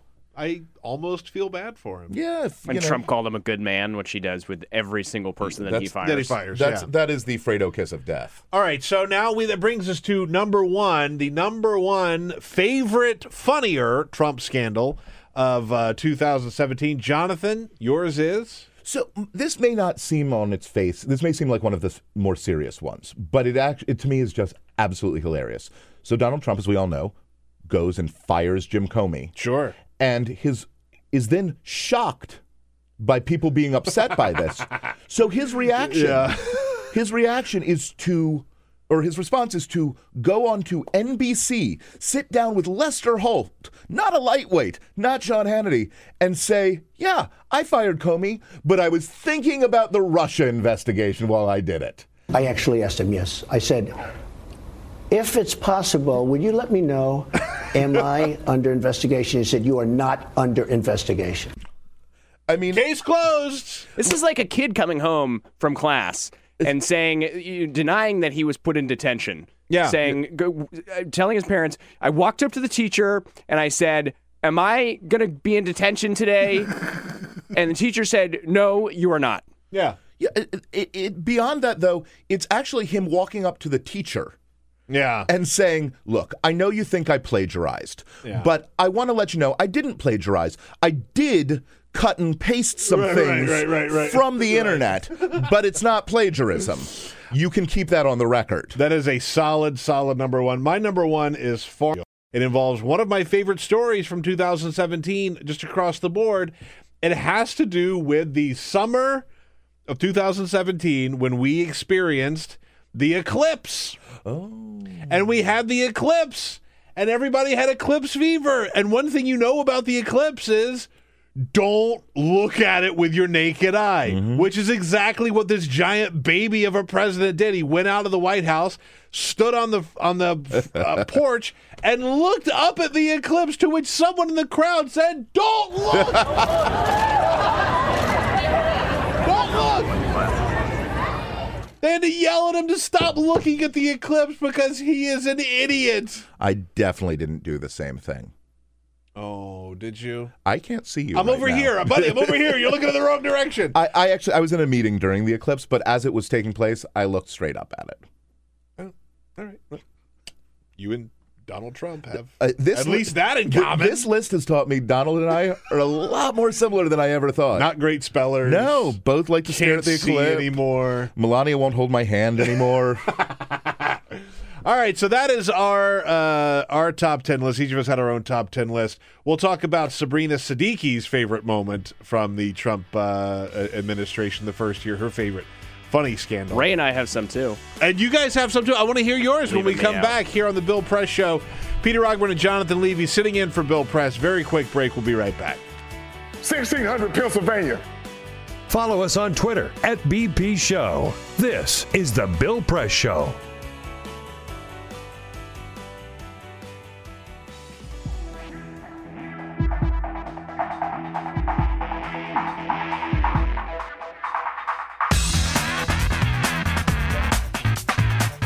Live video, Bill's commentary, the best clips from the show, all in one place. YouTube.com/The Bill Press Show.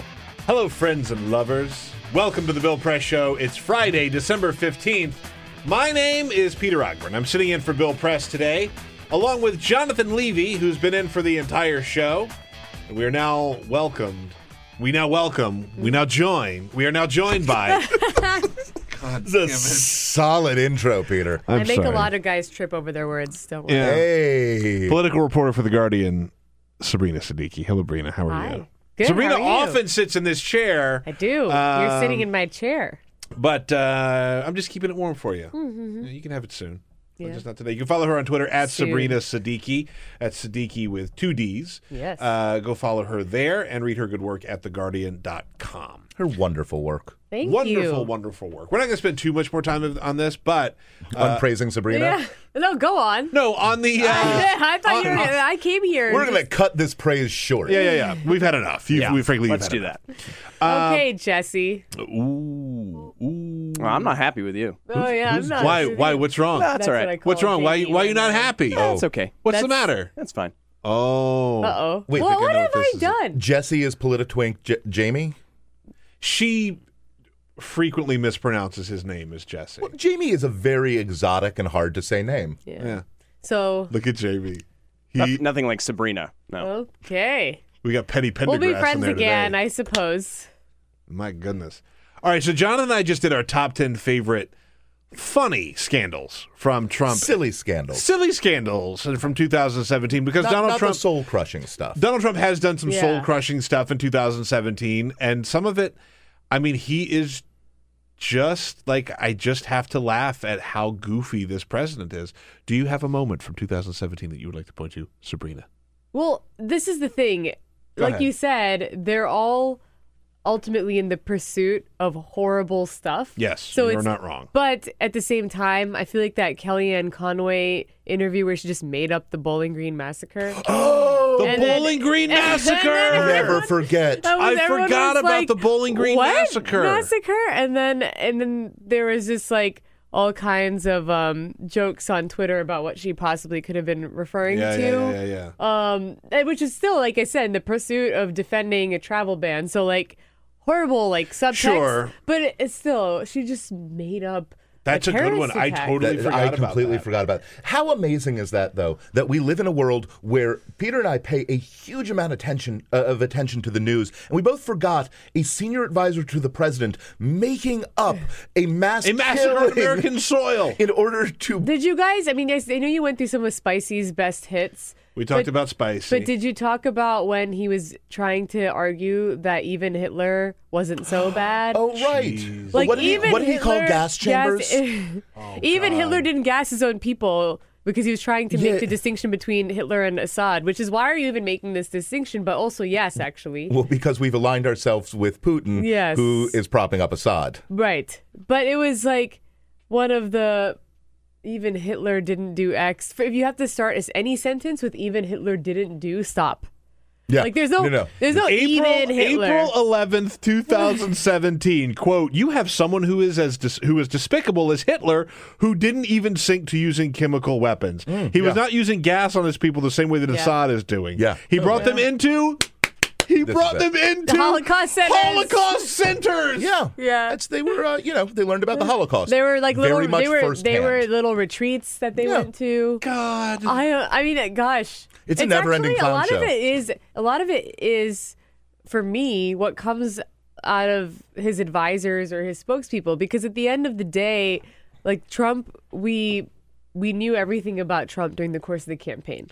Some of these characters you saw in the campaign, but not in the same way that you have seen them throughout the course of the past year. And so these yes men and women and the dumbfounding ways in which they have like just chosen to defend him and his agenda or tried to defend what comes out of his mouth.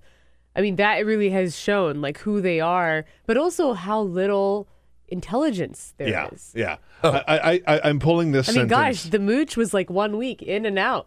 I'm pulling this sentence from PolitiFact. Can't even remember. I almost forgot the mooch was there. I went to PolitiFact to find that Holocaust Center's quote. Here's a sentence that an actual reporter had to write in 2017. Quote, we believe Holocaust centers refers to concentration camps. Sabrina, I think so. Sabrina, you are a straight down the line reporter. Like you have written opinion. You give, but you write straightforward reporting. I report hard news. Yes. How, when you report on a never-ending dumpster fire, do you not just smash your computer? That's a good question. I've been tempted many times. Well, look, honestly, though, I think you have to keep it real, and you can't just... There's the one-on-one of journalism, the who, what, when, why, where.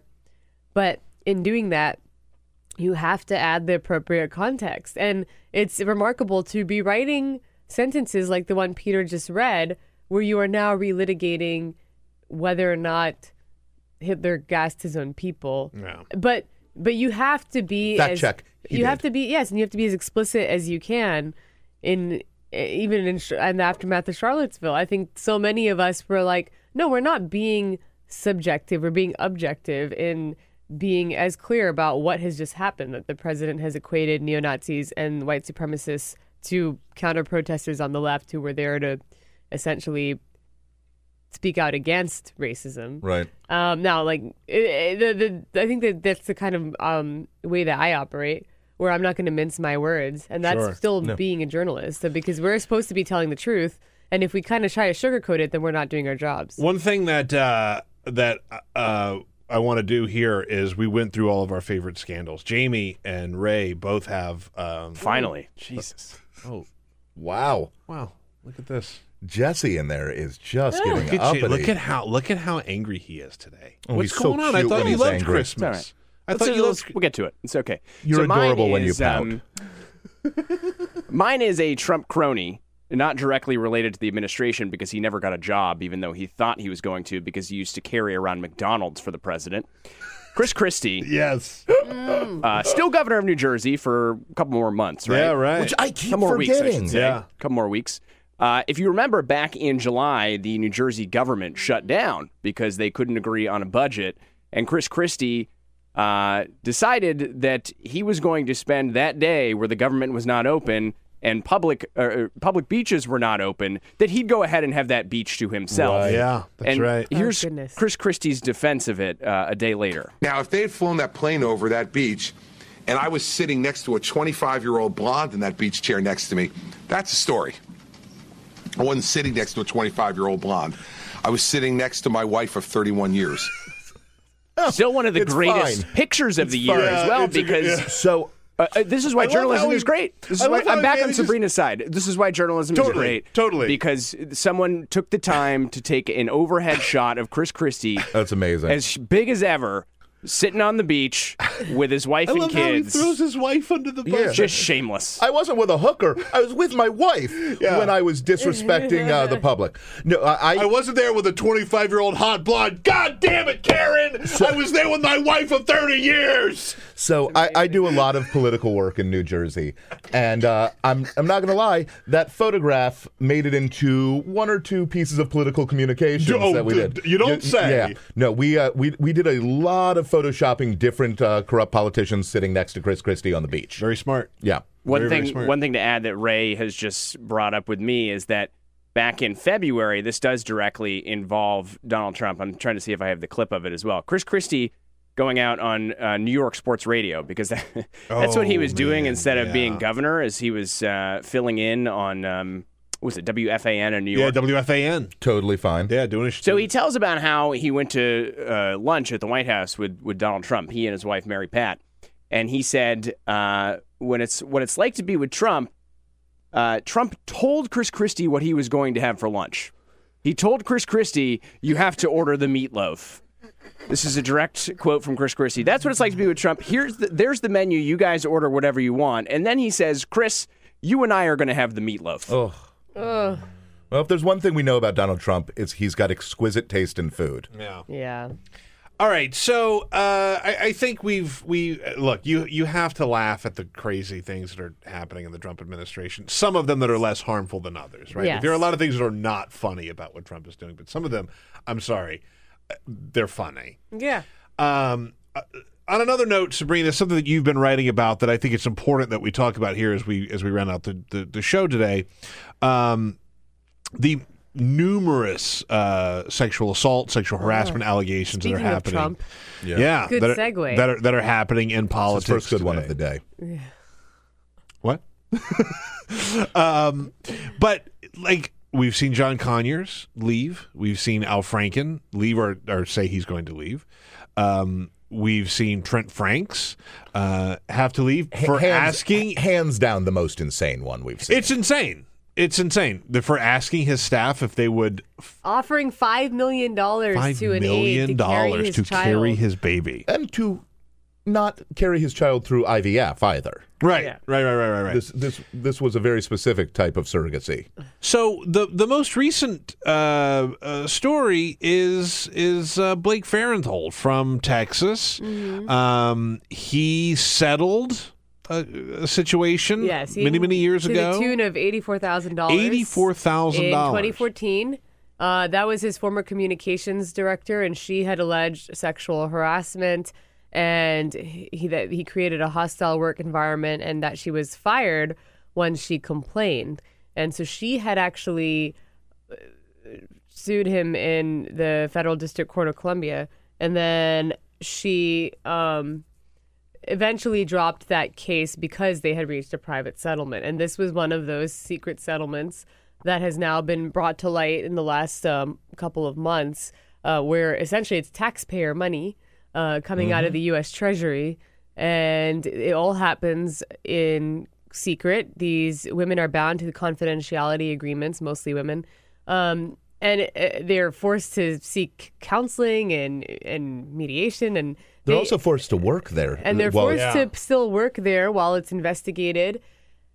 We saw that even with John Conyers in his settlement, that they basically had rehired a woman and paid her as a temporary employee under what looked like routine payroll, so that it wouldn't be clear that they're paying out a settlement. So obviously there's a tremendous failure of the process here. But with Farenthold, so John Conyers resigned, Al Franken resigned, Trent Franks resigned. Blake Farenthold will not seek re-election. Therefore, he will see out the rest of his term. Actually, that decision came after another damning report in CNN where a former male staffer complained that he was verbally abusive and so obscene that this staffer sought psychological treatment. Yeah, I read some of those things that he alleges were said to him, and we can't repeat them. I can't even say it. It's all so profane that I can't even say it. But this is the extent of the environment that he created. And Paul Ryan, frankly, was asked yesterday whether or not he should just resign immediately, and he wouldn't say. And he said he's doing the right thing by retiring. But that means he sticks around for another year. You know, I mean, I don't want to be so craven about it. Can I play a clip of I was just looking for the clip of Susan Collins on a hot mic calling Blake Farenthold so unattractive. I couldn't find it, but I actually found this instead. This was back from July 24th of this year on Texas radio talking about the health care bill and Susan Collins' vote. This is the type of guy that Blake Farenthold is. Right. Some of the people that are opposed to this, there are some female senators from the Northeast. If it was a guy from South Texas, I might ask him to step outside and settle this Aaron Burr style. Okay, I've seen Blake Farenthold. I'm not so sure that he wants to settle anything of physical nature. And if that gun was on the ground and he had to pick it up, I don't think he'd reach the ground. Yeah, right. Let's just be clear. This tough-talking man is most famous for a photograph of him wearing ducky pajamas. Yeah, exactly. But what I was saying is I don't want to be so craven as to make this all about winning political points, right? But I think that there is something to be said and something that we have to notice that John Conyers, this story sort of percolated and became a thing. Democrats forced him out. Al Franken, 7 women came forward and accused him of either sexual assault or sexual harassment. Democrats came forward and said he's got to go. And while it's admirable that Trent Franks left and Paul Ryan apparently had some say in that. Well, Trent Franks, there is no hold, like the level of crazy that was. No, it's totally insane. It's totally insane. But like, look, it's admirable that Paul Ryan did the right thing and said you got to leave. But to enable a guy like Blake Farenthold to still stick around is, I mean, the optics of that, as they say, are not very There's good. also someone else in a high power Republican position who. What's the name? How do you say it's something. Trump? Yeah, Trump. Yeah, exactly. something like that. Exactly. No, look, whether you agree or disagree with Franken Conyers stepping down, and the reason I think they had to go, and I feel very strongly about this, had nothing to do with politics. It has to do with actual morality. Yeah. There has been a shift since they have gone in how this conversation has gone. There's been increased pressure on Trump. There's been more discussion, and there is actually a shift in the way people are looking at how the two parties deal with it, and it's an important one. I love scoring political points. I'd love more if the Republicans got their house in order and cleared out these monsters. It's kind of disgusting because in that Paul Ryan resignation article yesterday from Politico, I'm sorry for cutting you off, by the way. I know it's not good in this setting, but Paul Ryan saying about Trent Franks having to go to Trent Franks and saying, you need to resign. Yeah. I didn't realize slitting throats was part of my job. That's a quote from Paul Ryan in this piece, basically saying that part of the reason he has to resign is because he has to tell these disgusting men that they have to step down. Wow. I honestly also and that's the part of the issue here too is, you know, to what extent is Paul Ryan going to set a zero tolerance policy, and what is the criteria going to be, the threshold going to be? And I think that with Democrats, they clearly decided that any form of harassment is grounds for resignation. Yep. People can agree or disagree with that because there are certainly many different types of cases that we are dealing with. But the fact of the matter is we're in this watershed moment talking about sexual harassment, and Democrats certainly have always been very clear that we believe the women. And so that's actually where I think they want to make sure that they can reclaim that moral high ground. And you saw that with Conyers and Franken. Now with Republicans, they have struggled repeatedly with this very same question where not only have they already had a longstanding problem when it comes to women, but Trent Franks was forced out, but they've enabled Blake Farenthold to at least see out the rest of his term. And Roy Moore is someone that they were still supporting in many ways. The RNC was giving money to him. The RNC was giving money to him. Some of the people who had previously rescinded their endorsements were suddenly shifted to saying, including Mitch McConnell, well, it's up to the people of Alabama. They didn't criticize Trump for supporting him. And then, of course, they are often asked, well, what about Trump's accusers? And they just deflect and dodge. I don't want to put you in a position where you have to sort of make a prediction. I do. But let me ask you this. Considering how much we have changed as a country in terms of having this conversation over the past, 3 months, but let's just say a year, would Donald Trump get elected today if he had this same scandal on his hands? I think it's still possible. I do too. Because presidential elections... More because of how he handled it. Well, sure. I think that, but also presidential elections obviously there's so much more that is factoring into how people are voting. And I think party identification is still such the predominant motivator for people. And you look at the fact that 90% of Republicans went home to Trump at the end of the day. And in a special election in December in Alabama, there's someone who's an accused child molester. So somehow we're getting worse than insofar as the types of assault, and you don't even want to have to parse them, but an accused child molester. I think that's something where you can see how, and also just smart campaign strategy on Doug Jones's part, you can see how he was able to pull off what is now deemed an upset. But I think in a presidential, and the way that Hillary Clinton was also portrayed and treated, and the kind of internal misogyny that a lot of people still live with, even women. Yeah. You saw the white, and women, also the bigger point. Also, if you looked at the numbers in Alabama, you still had white women. The majority of white women overwhelmingly turn out for Roy Moore, and that's exactly what happened with Trump. Yeah.